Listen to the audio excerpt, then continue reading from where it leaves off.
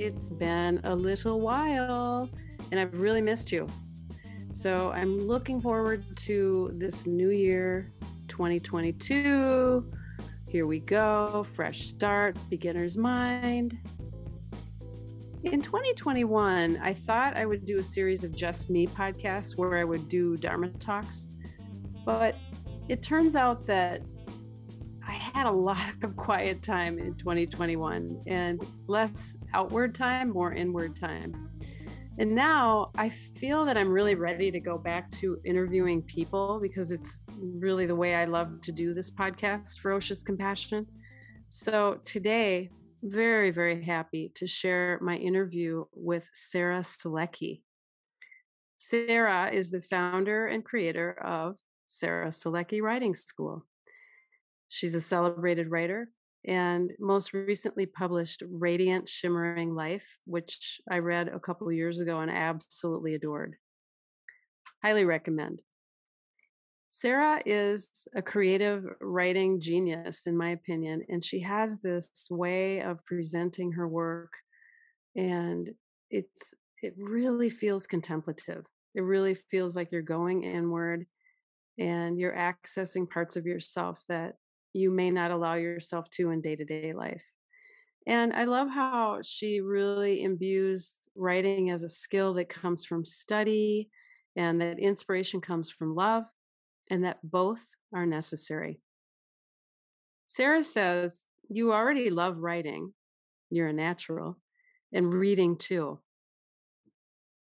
You don't necessarily want to quit your day job to become a writer. And it's really not about money or fame. It's about taking the time to sink energy back into your right brain and doing the creative work you long to do. It's about the kind of self-care that comes from reserving that chunk of time to follow your heart.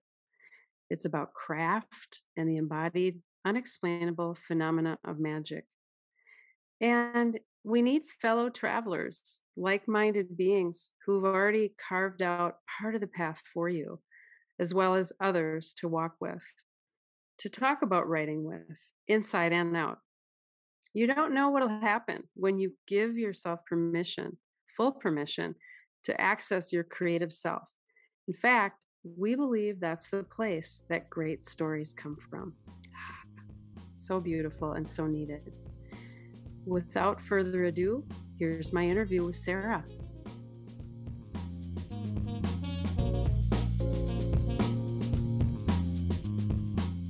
Hi, Sarah. I am so thrilled to be here with you on Ferocious Compassion podcast. Hi, Jane. I'm excited too. Gosh, we've kind of been journeying together for a couple of years through the pandemic.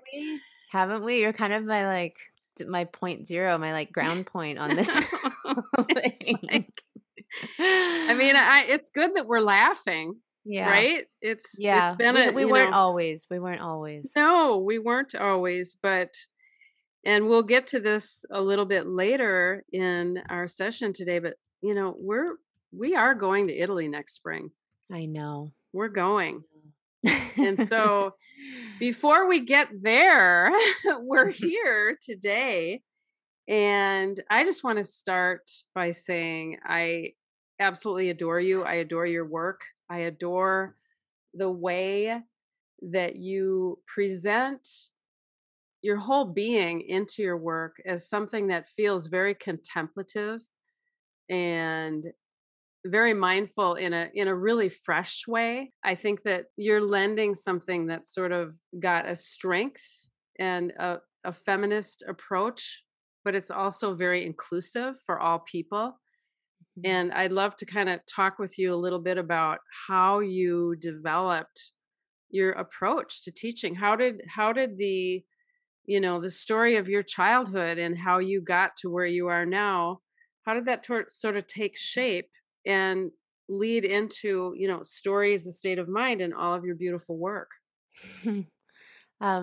First of all, thank you. Thank you for meeting me and seeing me that way. And I really love our conversations. You are so welcome. Yeah, it feels really good to be seen that way. And this is a great question. And it's kind of It's a big question. Indeed, indeed. It's a big question, but it does touch the heart of the work that I'm doing and that I've done up till now, and sort of also where I may be headed next. So it is something I've been thinking about a lot is my childhood, and writing, and how writing, not so much the teaching of it, which came out of it through adulthood, but the place of writing and reading in my childhood, which was complicated and not easy. Explain just Hmm. a little bit about that. You don't have to go into great detail, but Sure. There's a lot of mental illness in my family. mhm. Okay. And I'm an only child, and there was also some isolation on top of that. So not a lot of support through the like I sort of had to figure out my own narrative of Mhm. safety. Mhm. Mhm. Um, didn't have a lot of friends, didn't have any family nearby, and in my own family didn't have like a safe person Mhm. or a safe Mhm. place. So writing became that for me. Mm.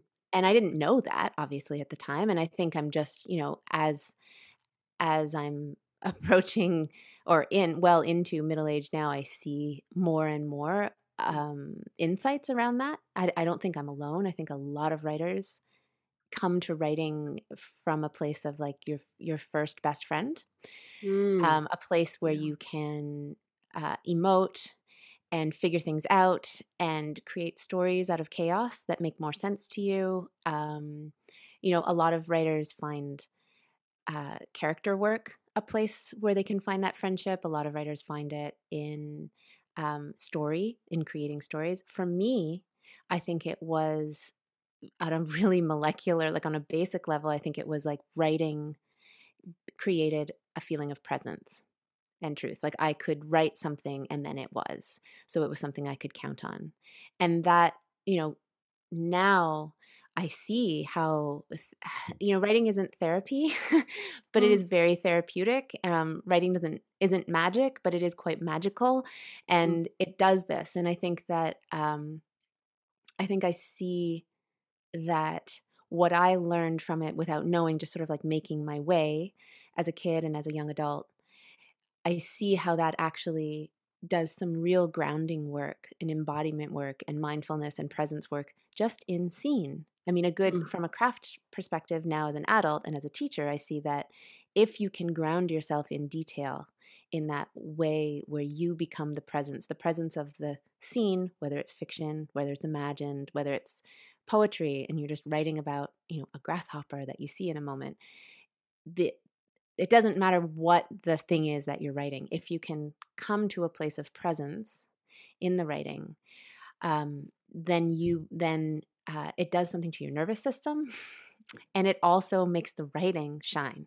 So that's what readers respond to. I've learned is how present you can be in your scene while writing it. It translates to a feeling of presence and emotion or character or craft or whatever it is that you're trying to emote. It lands in the reader. So there's this lovely there can be a lovely way where the when you're doing the work well yourself as a writer, it's both grounding you in your person, and it's creating a scene that comes alive for your reader, and then it can create a feeling of grounded presence in the reader. Mm. And in that way, the circuitry just kind of, when it flows, it can flow that way, and it really comes to this place that came out of a need and trauma for me, and I think for a lot of writers, a lot of us, a feeling of isolation, loneliness, or confusion.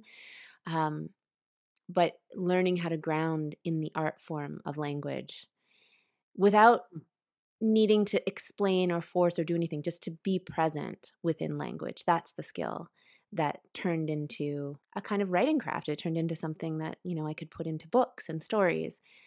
Mm. Yeah. This is so beautiful how Yeah. you're sort of painting a picture for us, and an image really. And it almost, I just had this thought about meditation, Mm. because going inside and meditating and getting deep with ourselves is such a challenge really for anyone. I mean, even the masters like Pema Chodron will say, I'm a miserable meditator. Right. And you know when you're describing your experience of loneliness and isolation and how that brought you into yourself deeper, and really the writing almost feels like shelter from the storm. Yes. I think about that in terms of how, as a society, we're, on the one hand, we're sort of talking all the time about wellness and how to, take care of ourselves and really love ourselves better and all this. And I wonder about how that connects to, contemplative practices like meditation and writing and basically Mhm. what you're speaking about, because Mm.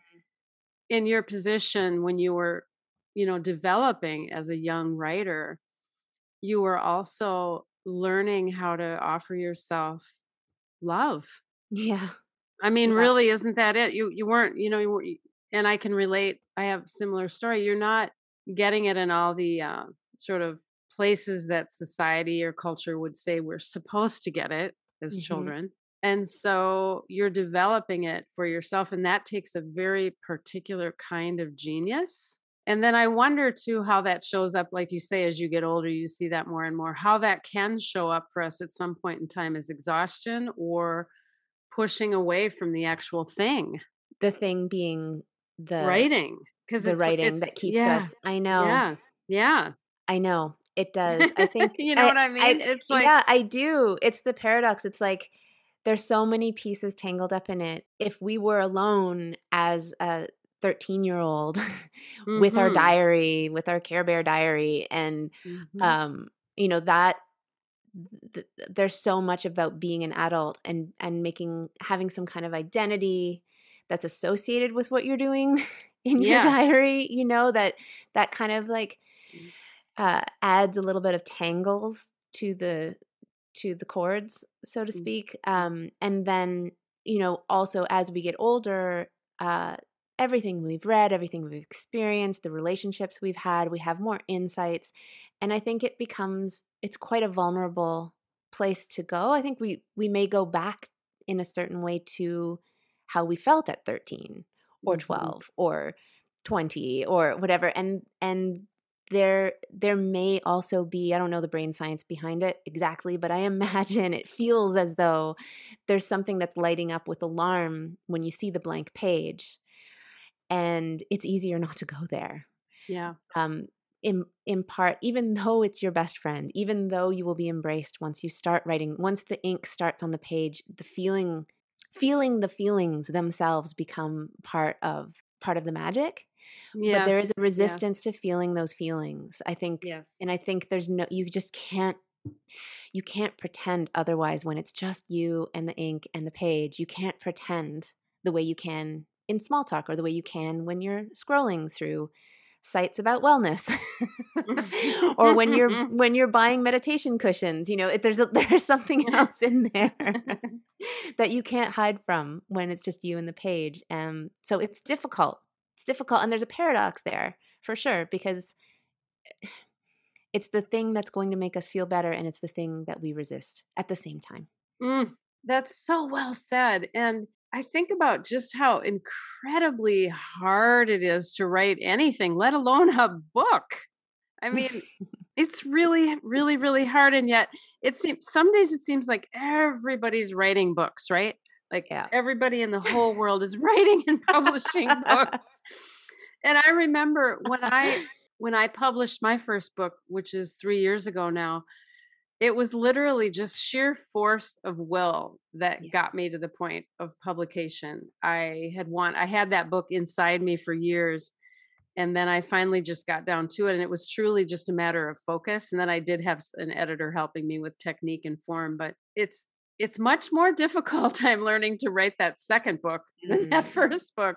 But Yeah. I want to talk about, so your beautiful course, story is a state of mind.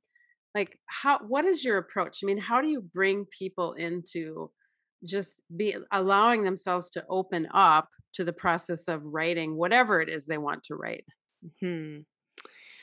Well, the course is now simplified to just the story course. So the title of the Okay. story isn't "Story is a State of Mind," but that was that's the foundation of the That course. It's the is. same That's course. right. It's "Story is a Okay. State of Mind," also known as the story course. Okay. Okay. Um, it takes into account the process that we need to become to be a healthy writer and have like a healthy writing life for the long term. Mm-hmm. Of course, I like how you described the sheer force of will for that first book. I me too, me too. My first book was sheer force of will. My second book, very different, and I needed to reacquaint myself with the relationship that I had with my own writing, Okay. Okay. because the outcome we start writing thinking the outcome is going to be the book.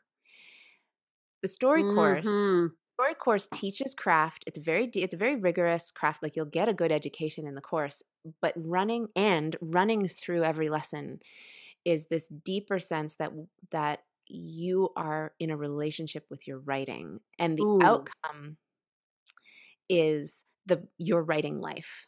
So then all the books you write and all the stories you create and everything that you create is not the outcome of your writing life.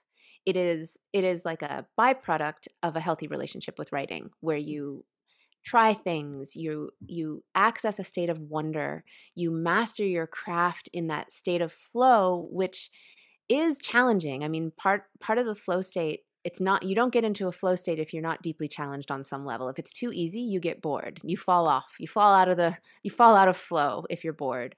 So there always is some challenge, which is really tantalizing and delicious when you know that with that it's just out of there's something that you know how to do, but there's just something you don't know how to do exactly. So I've broken down the story course into ways that people can access that level of challenge where it still feels really good. And and then the other piece of that runs through everything is this: it is the state of mind. It is like a way of dropping into a kind of consciousness where you are collaborating, where it feels like you're collaborating with a creative source.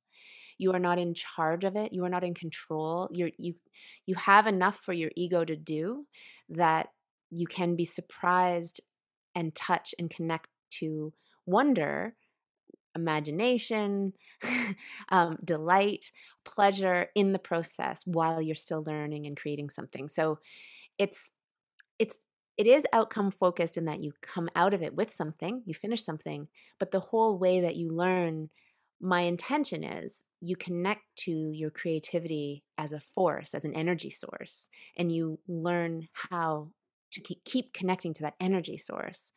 I think it's a lot like mindfulness practice. I think it's like, like you get to a place where you're like, so much, it's not forcing, it's a receiving of insight, it's a Mm. receiving of detail, it's like something has like cleared the fog away from your eyes so you see something that you could never force yourself to see, and that comes with a receptive state of mind. And I think with language, so many of us are trained from when we were little in English class all the way up to like learning about philosophy, learning about legal arguments and rhetoric, and learning like anything in English. Um, we think that it's in our control, that language is ours to like turn it into something that can be true or not true. But there's an Oh yeah. art form that runs through it that requires us to be much more receptive and let go of all of that control. So it's always tricky to learn how to be a better writer with skill while still letting go of the control and the ego. So that's what Stories: A State of Mind, aka the story course, does. It's such a really awesome way of looking at it when you think about how it's so much about the I love what you said about the relationship that you have with your writing, as Mhm. opposed to I'm going to write a book. Right. Because I have so many colleagues who they'll make an announcement, at the beginning of every year. This is the year I'm writing the book, and then they Right. can't get the book written, which I completely relate to. It's tough, and Yeah. yet I think it's because it's almost like it ties into sort of like productivity culture, Oh where yeah. you know what I'm saying. Yep. We're generating these things that we can then put up over here and go, hey, look what we did. We're accomplished. We're this. We're that. But Yep. then oftentimes, if you're just going down that road, you may get to the end of it and just go, what just Yeah. happened? What did I Yeah. do? So I I know. love how you're talking about parallel tracks here of the mindset, obviously, but you actually have a process. Yeah. It's like a beautiful linear, nonlinear process that Mm. comes back to first principles, kind of free writing in a particular way, kind of like in meditation, you continue to come back to the breath. Mhm. It's I think it's similar Mhm. to that. Mm. And I think another piece that I just really want to say out loud, we've sort of circled around writing a Mhm. second book a couple times, and Mm. I feel like it might be a good time to mention that another thing I really believe deeply in is pleasure. Like you Oh, gotta yes. love it. Like your story flourishes when you are loving writing it. It's like the oil that just like makes it run is your pleasure getting No, to be there. this totally reminds me of a conversation I had with you sort of like in the middle of the pandemic where you were coaching me basically about my second book, and you said, and I wrote this down and like put it on my desk for months. You said, "Jane, you have to fall in love with this. Mhm. I want you to fall in love with this. Yeah, Like give yourself that space." yeah. And that was not easy for me because pandemic, everything was sort of falling down all around me. And I was like, how can I fall in love with it? Like, how can I receive this joy? Yeah. Yeah, well, you picked a fine time to jump into. It's not all within. I mean, that was an Indeed. extenuating time. What Mm. I found eventually brought me pleasure is having a 90-day structure for my writing of my second book. Um, I thought that I loved writing freely, pantsers or what people like us are called, who like write with no outline and just go and go and go. I Sure. thought that that was what was going to give me freedom and pleasure, but I actually, I'm a Virgo.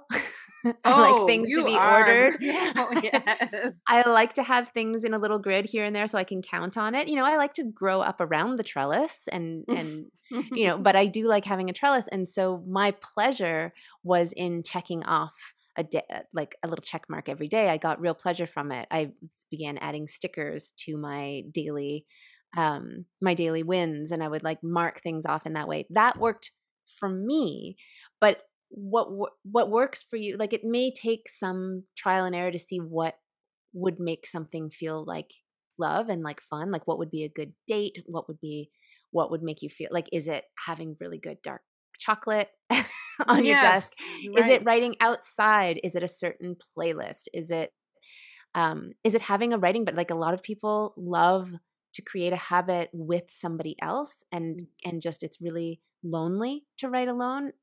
A lot of so having some kind of a buddy to share pages with becomes part of the falling in love. A lot of writers would prefer to be a hermit, and it's just like being totally alone with earplugs is what makes you fall in love. So you get to try it out. Yeah. I just, the conversations around this topic are just so, intense. And anyone who's ever written anything, whether it's a blog post or a book, knows that there's just a bit of mystique about it all. And Mm. even though I know this is what you do, I mean, you teach people, you help people write, but isn't it just to put that out there and say there's a bit of mystique about this all, right? Oh, it's steeped in mystery. It's very, very mysterious. This is not, I mean, that's why I love the 90-day novel process, because Mhm. it gave me an illusion of a container when the Mhm. whole thing Mhm. is very mysterious. I mean, you're creating something out of nothing. Yeah, That and if I got really excited when I listened to your podcast interview with Christina Crook, yeah, it's good. and I love her so much. And Yeah. you said something in that podcast, and I wrote it down, and I've been thinking about it for a few days now. And you said, or she said, one of you said, Mhm. heaviness kills creativity. Mhm. Heaviness kills Yeah. creativity. Yeah. And that also kind of reminds me of what happens when you're trying to write first book, second book, third book, any book. Mm. There's this feeling that comes over you that you've got to get to this place, and you kind of have ideas, even if you're working with someone that's helping you, kind of have all these ideas how you're going to get there. But can you speak more about that? Like heaviness Yeah. kills Oh my creativity, gosh, because I have that's so real. much. No, it's really real, and one of the things that I was looking at and studying creativity and fear based, like science about fear, brain imaging and stuff, and like it's actually a proven thing that creativity is. I think it's like almost biologically impossible to have a creative impulse when the brain is in a fear state.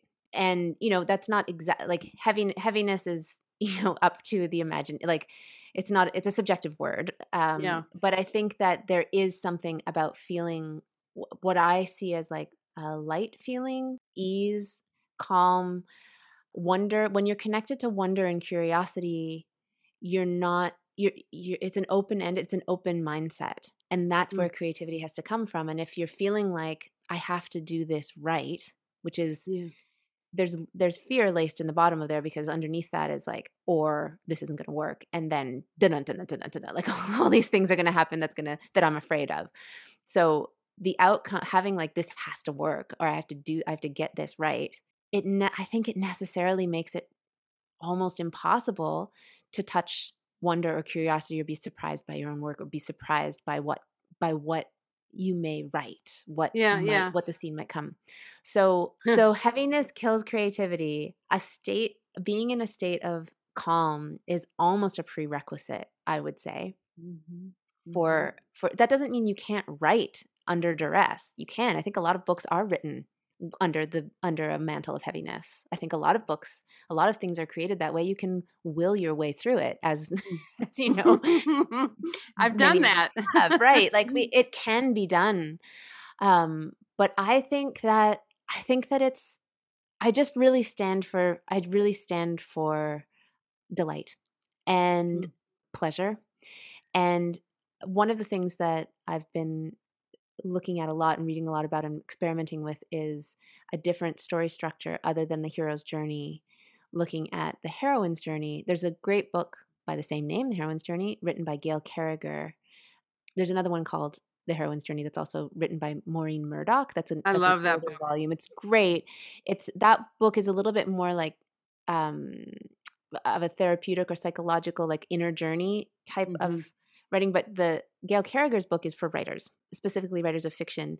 And she just beautifully outlines how romance is the pleasure and the delight and the joy inherent in the genre of romance, how it has been, underappreciated, undervalued. Yes. And that's, it's patriarchal. It's patriarchy again, striking again.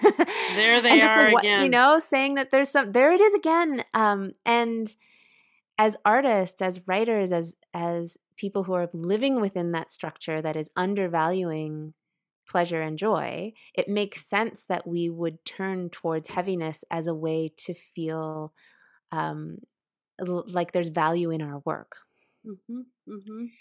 That burden's been laid on women. It has. That whole burden of, yes, let's carry it all. Let's just pick it all up and carry it right on over our back.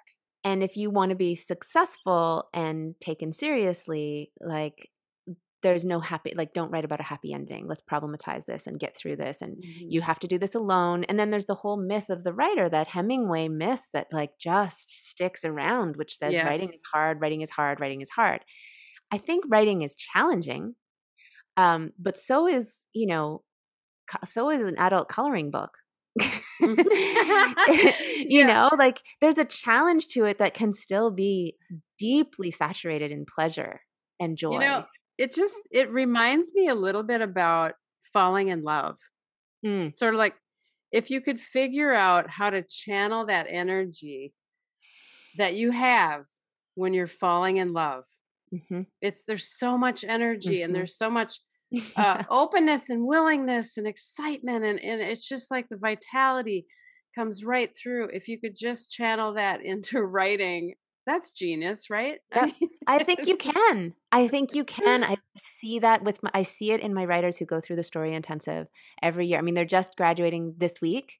So I'm seeing this happen right now, where there's this feeling like it's like parts of their brain are lighting up. They're like, it's like they've been fed creative candy. And back to the heroine's journey and back to heaviness killing creativity and all of that stuff. I think that we don't have to do it alone. I think that when we connect and talk about our writing, but not just like the misery loves company, but actually like Yeah. talk Yeah. about the love, talk about the focus on the parts that make us feel sparkly, even if it's just a word. Like, where did that word come from? You know, there's an Yeah. exercise that I do, really simple one, and I start the story course with it, and I often start every writing practice session I do personally with it, which is just writing a list of words that starts with one letter. Um, so you can do this with every letter of the alphabet. So you just start with the letter B, and That is so fun. it's so fun. It's just you have a blank page, you have a pen that you really like, and you go really slow and you just write word after word after word. And you set a timer for 3 or 5 minutes. There's no sentence, there's no story, there's no scene. You don't have to get to the bottom of anything. There's no message, there's no idea. It's just language. So it gets you into the realm of language right away. So it starts lighting up a different part of your brain. And because there's no real outcome other than, 5 minutes and a list of words, that's what your ego kind of hangs on to and does, which is great. So it has a project. So it's not telling you you're doing it wrong. And then as you write word after word after word, you start to see thoughts come up. You start to notice thoughts come up, judging like, oh, that word only has 2 syllables, or that word only has 1 syllable. It doesn't count. And then you can just see how silly these judgments are. Like there's literally nothing for us to do here except write a word down. And then you start to see words appear out of nowhere that you didn't even think up. You start to see words that you do think up. We'll try it. We'll do it. We're going to do this in Italy. So we'll talk through it. But this is yeah. The lesson in it is like, even in that exercise in 5 minutes, you can touch delight and wonder and magic. You can also go through all the things of like forcing a word or trying to trick yourself to find the word. You get to the point where you're like, oh, there's no word. I'm blocked. And then a word appears and you're like, bumblebee. Why bumblebee? Where did that come from? I didn't see a bumblebee. Why of all words did bumblebee come in? And then that's touching a little bit of that magic. And you're really helping people. If it's said that we only use 4% of our brains, and I'm guessing when people are in your course, they're using more like 10 or 15% a little of their bit brains. More. Yeah. Yes. Yeah. That's the training. Is just to like listen to, give another part of your brain that is always there. It's always there. It's always noticing things and looking at things and taking things in. It's just that there are other parts of our brain that are louder and more dominant. And that's partly because of the society we live in our culture. And it's partly, I don't know why it is. It's partly probably because of evolution. I don't know. But there are the creative side of our mind, the right side of the brain, notices things. It notices things that connect.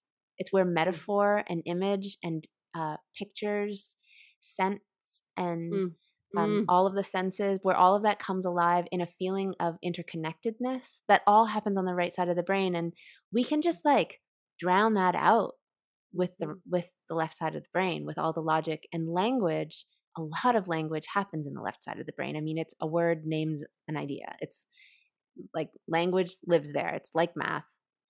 But the art of writing happens using language as a tool. It happens on the other side of the brain. So yeah, a lot of my work is helping people access that other side of the brain. There are lots of tips and tricks and techniques. Like I'm not the first one to do this. Artists through the course of time, it's a time-honored tradition to try to figure out how to turn the logical side of your brain off long enough to make some art. So that's what I do. Yeah. And that is what we are, drum roll, going to do in Tuscany next spring. So April 24 through 30, we're going to be in Tuscany, and you're going to be teaching quiet mind, deep writing. Quiet mind, deep noticing. Deep noticing, excuse me. And I think we still have a few spots left, and listeners, this isn't like a sales pitch or anything, but it kind of is. I mean, we still have room in that retreat, so I'll shamelessly promote it because it's going to be an amazing, beautiful week in Tuscany. with It's going Sarah to be Selecki. amazing. And, if Uh, someone is listening to this right now and any of this is like lighting up in their mind as something that sounds good to them, I think that they're the ones we want to be writing with. I think it's like this is a network of quiet minds who are going to be connecting together. I am We're going to so be, excited. yeah, Yeah, this yeah. particular group is really unique.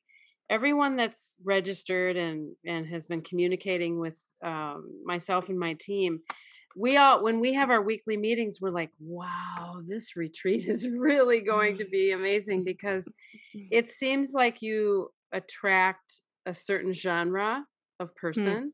Mm-hmm. And I mean, maybe you can just give us like a little sort of sneak preview of what you're going to be focusing on. Yeah, no, I'd love to.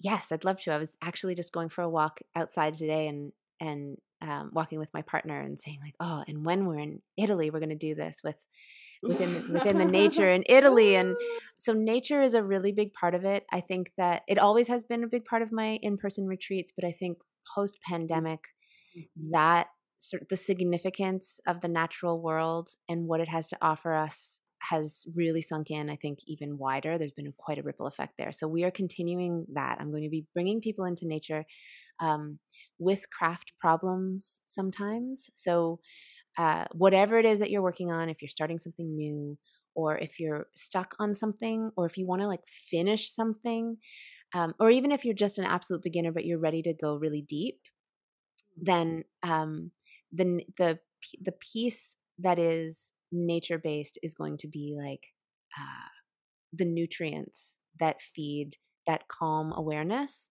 that I was saying. Like creativity needs to have that calm state of mind in order to exist.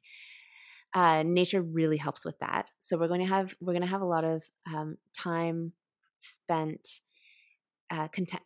in contemplation, and also some active noticing. So we're going to like practice the state of mind that receives without forcing, without Oh. thinking. So there's going to be real magic. And this is what happens when writers get together to create together. The signal of that signal, this is why I'm so excited about the group and why I like doing things in person when I do, because the signal gets so much stronger when we're not alone. It's just like night and day. So whatever it is you're working on, whoever, if you're listening, whatever you're working on, Jane, your connection to the creative source will go up. That volume is going to go up when you're in a group of people who are also tuning into that same Ooh, signal. I'm counting the days. I know. At this point, I am know. counting the I've days. got to sign up on like I've got the calendar up on my door. I'm looking at it right now. Yeah. We are getting so close. And Sarah, I just think this is a perfect time for us to sort of conclude our interview today. And I just want to leave you with such a beautiful wish for whatever's coming next in your work.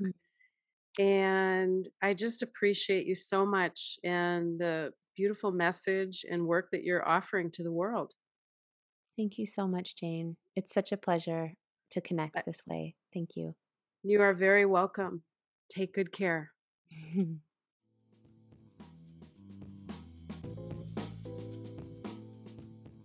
Friends, thanks for tuning in with me today. It's always good to be with you.